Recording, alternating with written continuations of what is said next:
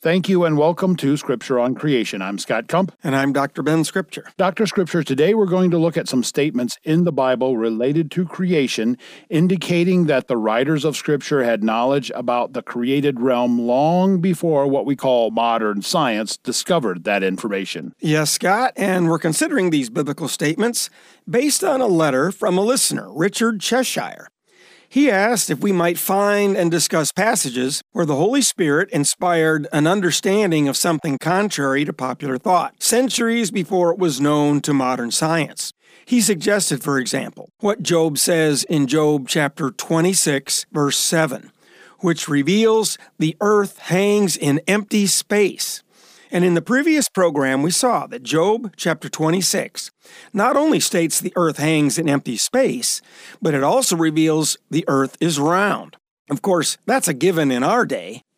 Well, except for some folks who've been duped into thinking the earth is flat. And even worse, that the Bible teaches that the earth is flat. Yes, that is really unfortunate that some people choose to distort the meaning of Scripture so badly.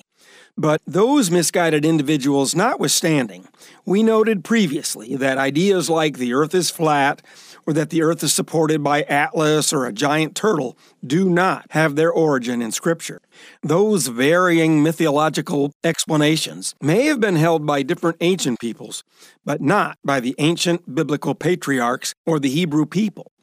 The information revealed in the Scriptures was accurate to whatever extent they described the material universe.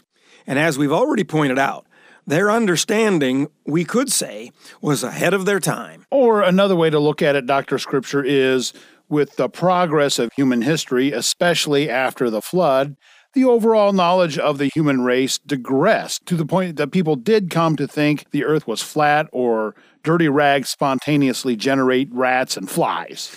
Wait, Scott, you say that as though it was just the unenlightened people of the Dark Ages. Well, but some of the most sophisticated scientists of our day think dirt and water will spontaneously generate life. Good point. Remember the quote by astrobiologist Clark Johnson at the revered University of Wisconsin-Madison on the front page of USA Today, quote, "If you give it an environment, life is going to spontaneously develop," unquote. But you're right. With the widespread digression of the human condition after the flood, it is apparent that much knowledge was lost to mankind. And it's only by God's providence that His perfect word was preserved, even though so few could read it for so many centuries. So again, coming back to the book of Job, assuming, and with good reason, Job himself, or at least a contemporary, was the author, the book was written and has been preserved for approximately 4,000 years. And he's talking about a round earth hanging in empty space. And in Richard's letter, he referred to another interesting description of the natural realm in Job that we would say was before its time. It was in Job 28, something about Earth's atmosphere. Yes, Scott, he mentioned Job 28, verse 25, which says God gave weight to the wind. So let's read a few of the verses surrounding that statement. What Job is doing is he's discussing the wisdom God used in His creative acts, and Job describes the priceless value and rareness of such wisdom. Let's start reading at Job 28:12, Scott. Okay, where can wisdom be found, and where is the place of understanding? Man does not know its value, nor is it found in the land of the living. And here's verse 15. Pure gold cannot be given in exchange for it, nor can silver be weighed as its price. And then verse 19, the topaz of Ethiopia cannot equal it, nor can it be valued in pure gold. And now let's move down and read verses 20 to 25. Where then does wisdom come from, and where is the place of understanding? Thus it is hidden from the eyes of all living, and concealed from the birds of the sky. Abaddon and Death say, with our ears we have heard a report of it. God understands its way, and He knows its place, for He looks to the ends of the earth and sees everything under the heavens. And now listen to verse 25.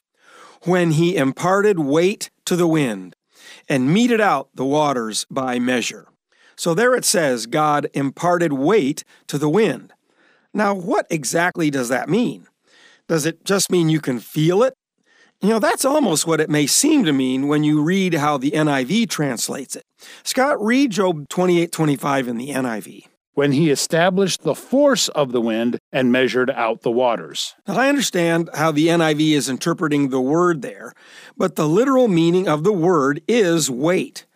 That word translated weight in the New American Standard Bible and all the other versions I looked at occurs numerous times in the Old Testament and does in fact refer to the weight of something. We can see this from the way the word is used, for example, in Ezra 8:34. The priests were gathering material for the temple construction, and it says, "Everything was numbered and weighed, and all the weight was recorded at that time." There the word was used twice.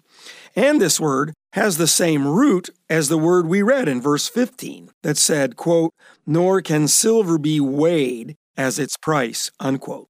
The statement, "He imparted weight to the wind," means it has weight. In other words, air has substance. Now I submit, air or the wind is referring to Earth's atmosphere, that crucial feature of Earth God made on day 2 of creation. And Scott, we may think of the atmosphere as a whimsy little envelope around the planet, but can you take a guess about how much the atmosphere weighs? I'll give you a clue. It's in tons. How much does the atmosphere weigh? I really don't have a clue.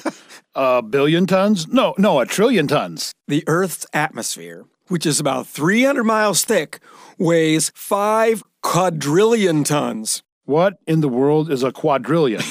Well, a billion is 9 zeros. A trillion is 12 zeros. A quadrillion is 15 zeros. A quadrillion is 1,000 trillion. Okay, that puts some things in perspective. The United States debt may be in the trillions of dollars, but at least we haven't reached a quadrillion yet. Well, that's putting a positive spin on it, Scott. But back to the weight of the air on the Earth. With our modern scientific equipment, we now know air has mass, and anything with mass has weight. Air is a light substance, but 1 cubic foot of air is estimated to weigh 0.0807 pounds, which is about 1.3 ounces. And that's about the same as 13 pennies. So think of it. The weight of the air that God created was 5,000 trillion tons. Now that's imparting some weight to the wind. Isn't it amazing that without understanding it, something that may seem to be weightless weighs that much, and it encompasses the earth like a huge blanket? And that's what Job talked about. Now, he didn't know what the weight of the wind was, which we would understand to be the weight of the atmosphere. But the Spirit of God did inspire him to reveal that it did indeed have weight. And as in most everything God does, he does it in a grand way, whether it's the expanse of the universe of galaxies or the weight of the wind. 5 quadrillion tons of it, enveloping the earth and enabling life to thrive upon it. And then there's the other half of verse 25, which we read, Scott, that we haven't even touched on yet. Scott, what else did God say he weighted? Oh, yes, it says he meted out the waters by measure. Meted out means to measure, right? Would that be the same as weighing it? Yes, it's where we get our word meter, which is something that measures or weighs a substance. So, not that everyone doesn't understand that water has weight or volume, but here in Job's statement is the revelation that God actually calculated the amount of water to put on the earth. Dr. Scripture, I'm thinking of something in the book of Isaiah, where Isaiah says something about God calculating the amount of water on earth. Do you know where that is? Yes, a great creation passage, Isaiah 40. And what you're referring to is Isaiah 40, verse 12, which says, "Who has measured the waters in the hollow of his hand?" It's as though Isaiah is referring to Job's words. And since we've recited part of it, we have to read the whole verse in Isaiah because it speaks of God measuring more than just the oceans, Scott. Read Isaiah 40, verse 12. Who has measured the water in the hollow of his hand, and marked off the heavens by the span, and calculated the dust of the earth by the measure, and weighed the mountains in a balance and the hills in a pair of scales? What a picture these metaphors draw, describing the size and power, the wisdom and might of the Creator. And we know that there is a delicate balance between the water, land, and air on earth. The barometric pressures of the atmosphere that ebb and flow cause the air to retain humidity or cause the water vapor to condense and then precipitate in the form of rain or snow. And all these dynamics are necessary for the water cycle, which, of course, as we mentioned before, enables life to thrive on the earth.